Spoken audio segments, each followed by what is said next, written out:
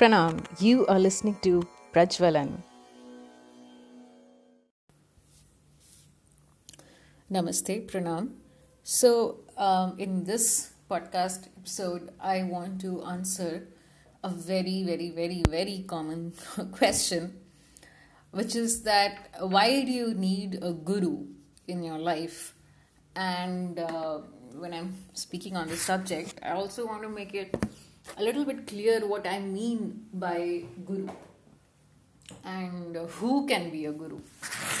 Right. So the word guru has like n number of interpretations in the modern world, and I think even the Oxford Dictionary uses the word now, and it's used in all sorts of connotations.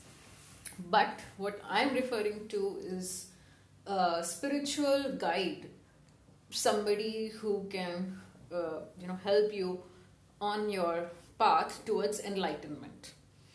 So the goal, or maybe not even the goal, but the destination, let's say, is enlightenment, is self-realization. The goal or purpose or whatever is not some little bit self-improvement. It is not some sort of self-help or whatever.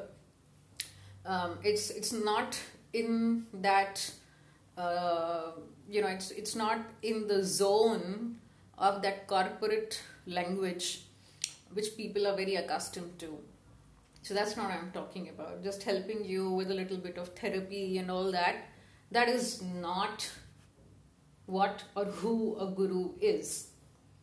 It may be some of the things he or she does, but that is not the final or end result or the end destination of the journey with the guru. There is, or there can be, only one destination, and that is enlightenment or self-realization. So there can be different levels of gurus, in the sense that you can have a kul guru, or you can have some other person as your guru who is not enlightened himself or herself, but at the same time they are still sharing some knowledge, some practice which will help you move forward in your journey. So they are helping you still moving forward. See, because you're never moving, you're never standing still. You're always going to be either moving forward or backward. So any person who you have at least accepted as a guru can be called a guru only if he or she is consciously helping you move towards enlightenment. Just helping you with some kriya or headache or something is not being a guru in that sense, right? So as per Hindu literature, Hindu shastras, that is the meaning of a guru. So let's just be clear about that first. I wanted to explain that part first. Now coming back to the question, why do you even need a guru?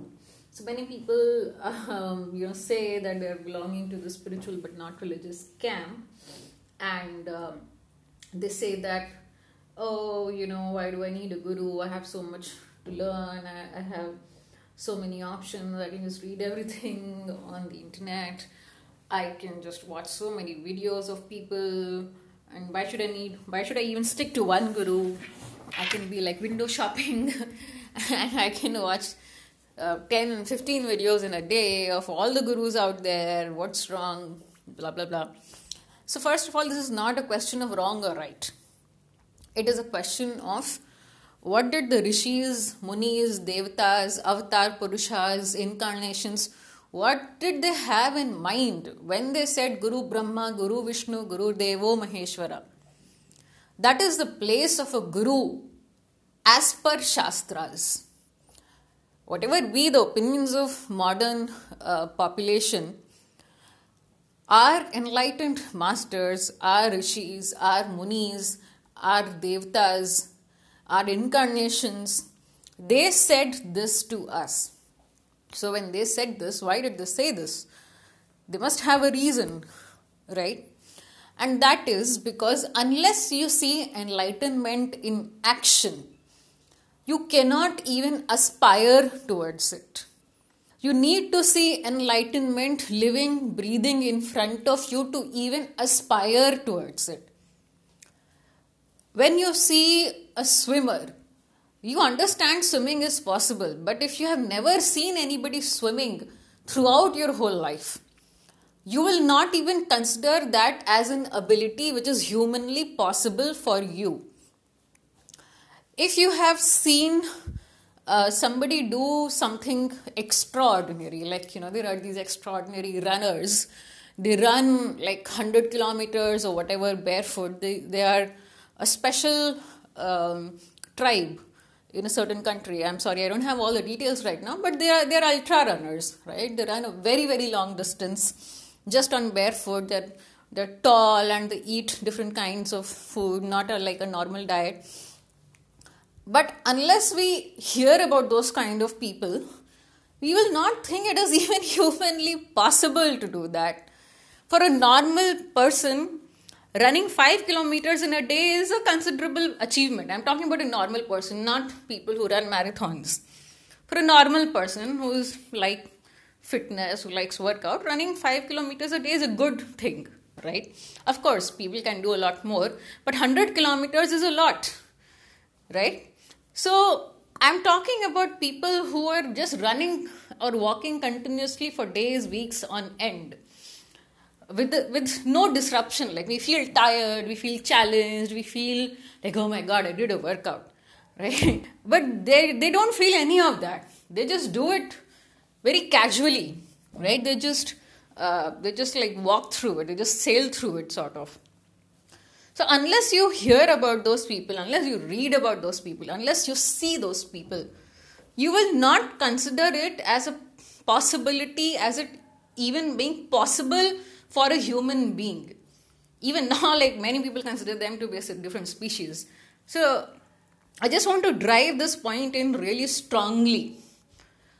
That is why you need a guru. And when I say a guru, I'm not talking about some life coach, some inspirational speaker, some celebrity, something. No, I'm talking about a living, breathing, enlightened master.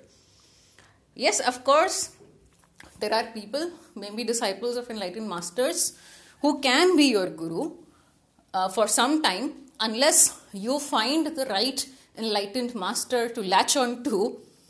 Because sometimes, we are all evolving through different yonis, right? So sometimes your body and mind, psychology, physiology, physicality, they are not ready to handle the ultimate truths.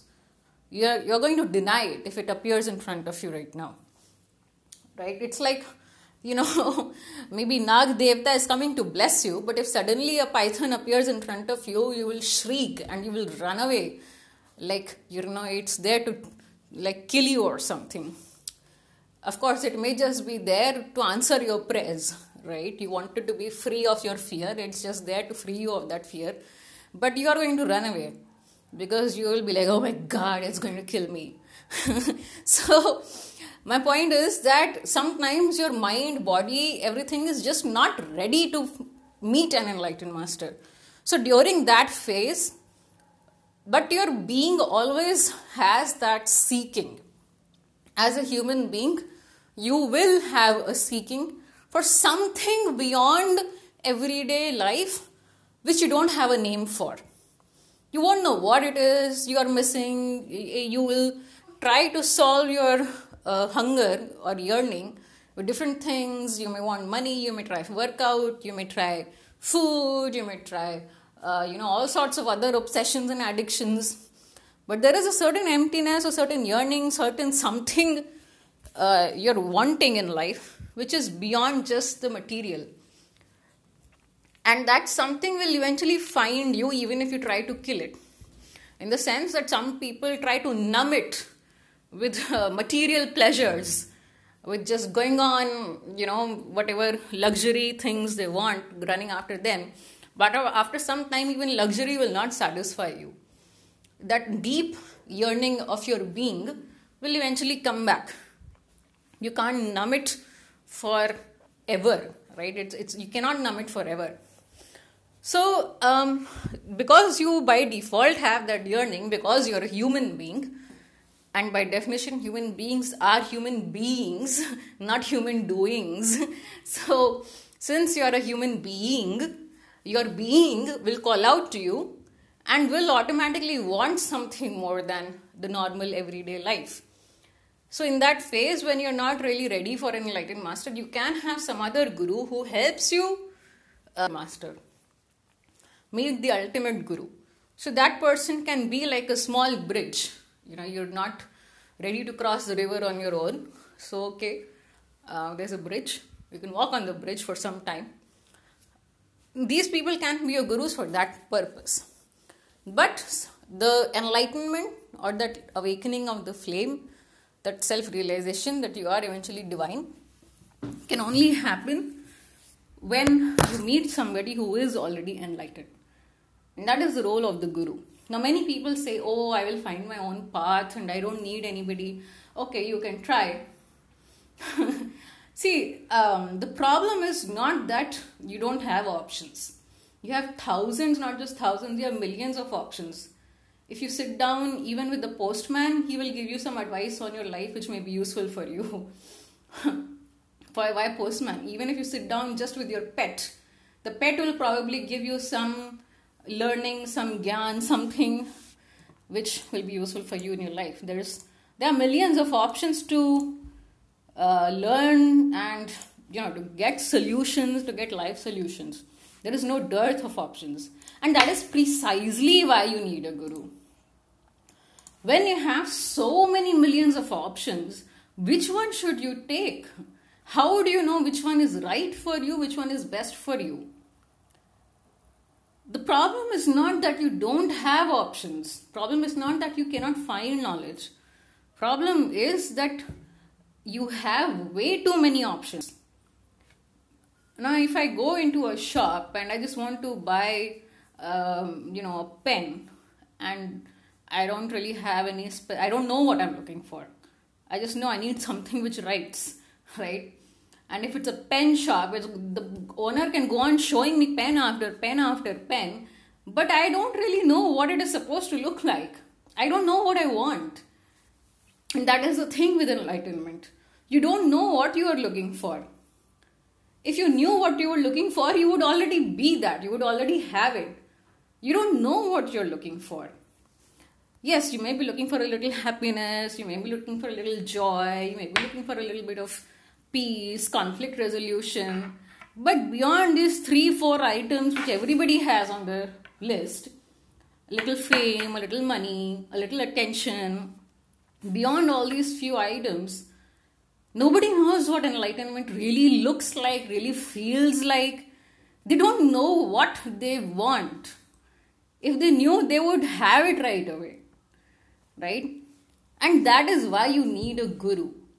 Because only a guru can help you realize what you want. It's not like he will tell you, you are looking for a pen of blue color which writes with red ink. It's not like that. Just the presence of the guru will awaken your own inner intelligence so you yourself understand what you want. People who have some sort of a problem with authority or listening to other people, they usually have a huge problem of accepting somebody as a guru because, oh, do you think I can't do it myself? No, you can't. Maybe you can do 100,000 things in your life on your own, but just because you need to drop that idea itself, enlightenment is something you cannot. Because it is not within your imagination. And if you're not seeking enlightenment, or at least if you think you are not seeking enlightenment, then the question itself is a moot question. Right? So, the whole misunderstanding or the confusion happens when you assume having a guru in your life is just like having a laptop or your phone in your life. Oh, I know if I want a pink phone or a black phone. That's not the point. A guru is not a laptop or a phone. A guru is to make you realize who you really are, right? And it's not that the person, the guru, he or she will come and tell you this. They may or they may not. But the presence of the guru in your life, in whichever way it is, either through teachings or through guidance or just something which clicks with you, initiation, whatever it is, at the end of the day, they will be able to make you wake up to your own self. And that is an experience. That is not in the domain of knowledge. That is not in the domain of material things you can get. Who you really are, waking up to that, coming to terms with that, starting to live your higher self is something which is experiential. And a guru can make you experience that. An enlightened master will make you experience that. An enlightened master will sort of, handhold you into experiencing that. And that experience is like your mother hand holding you when you just start to walk, right? Even babies think they know everything, they can do everything on their own, but still they do need their mothers to help them. And the mother helps the baby in a way so that the baby believes he or she is doing everything on their own, right? There are so many times when mothers let the kids believe that, you're doing everything on your own. I'm just sitting here and watching. But that presence matters, right? You won't be able to walk on your own if your mother was not sitting there and watching you. So that's what having a guru is really like. And if you feel you don't need a guru in your life, that's up to you. That's a personal decision. But if you feel there is something lacking in your life and you don't know what it is, you don't have a name for it, you don't want to call it spirituality because there is so much, the word is so loaded with meaning. Maybe you don't like Hinduism or something, you don't like the politics around Hinduism or something, so you don't want to be branded as whatever. But the fact remains that all this experience, not just knowledge, comes from Hinduism. Or I don't know if you want to call it Hinduism, but you can call it Hindu Dharma Shastras. And it's a living legacy. See, Shastras describe all this. In some ways, Shastras can be an initiation if you're ready. Sometimes reading just one verse of Bhagavad Gita or Upanishads can directly make it a realization for you if you are ready. If you are like the soil which has been plowed and is ready for the seeds to be sown, then yes, of course, you just sprinkle the seeds and they will eventually flower. But unless you have been made ready for that by a guru, even Shastras, even Upanishads, you will not be able to get the juice of it on your own. Again, why? Because those higher dimensions which Upanishads are talking about are beyond normal human perception. Unless you have experienced higher dimensions of existence, which only a guru can make possible for you, you will not be able to even conceive of that. You will not be able to even imagine that. And that is why it's not that Hindu Shastras are useless or something. They will still help you move forward. You're always going to move forward if you're taking support of Hindu Shastras. But to make it a complete realization for you, to make you feel that complete fulfillment, you need a guru. And when I say a guru, I mean an enlightened master. So, this is something I wanted to answer, because many people have many wrong perceptions about gurus and all of that. And of course, most Hindu gurus are falsely framed, falsely targeted, and wrongly branded. So if you're really a genuine seeker, you should look beyond the media outrage and beyond the media narrative about Hindu gurus. It is like a barrier. It's a test of your seeking. It is not a test of the guru. It is a test of your seeking. Is your seeking strong enough to look beyond that barrier? It's like that barbed wire which protects that sacred space. So all that negative coverage, negative narrative is like that barbed wire. Are you willing to look beyond it, or are you too intimidated by that? if you're willing to look beyond that barbed wire, you will be able to find your guru. But you have to be willing to drop your own biases, your own ideas, your own hatred sometimes for Hindu Shastras, for Hindu Gurus to be able to find them. As long as you have that hatred, you will not be able to find them. Because that hatred is what is standing between you and the Guru, and it's that same thing which is standing between everything you want in life and you. People think that the hatred they have for a Hindu Guru is the hatred they have for a Hindu Guru. But in actuality, the hatred or the bias that you have for a Hindu Guru is like a weight. It's an invisible weight inside you, which is standing between you and everything you want to manifest in life. That is why it is important to look beyond that. When you're able to mature to the point where you're able to see beyond that, that is when you have actually spiritually matured and an enlightened being will happen in your life. So this is all I wanted to say today, and I hope it makes sense. Thank you for listening.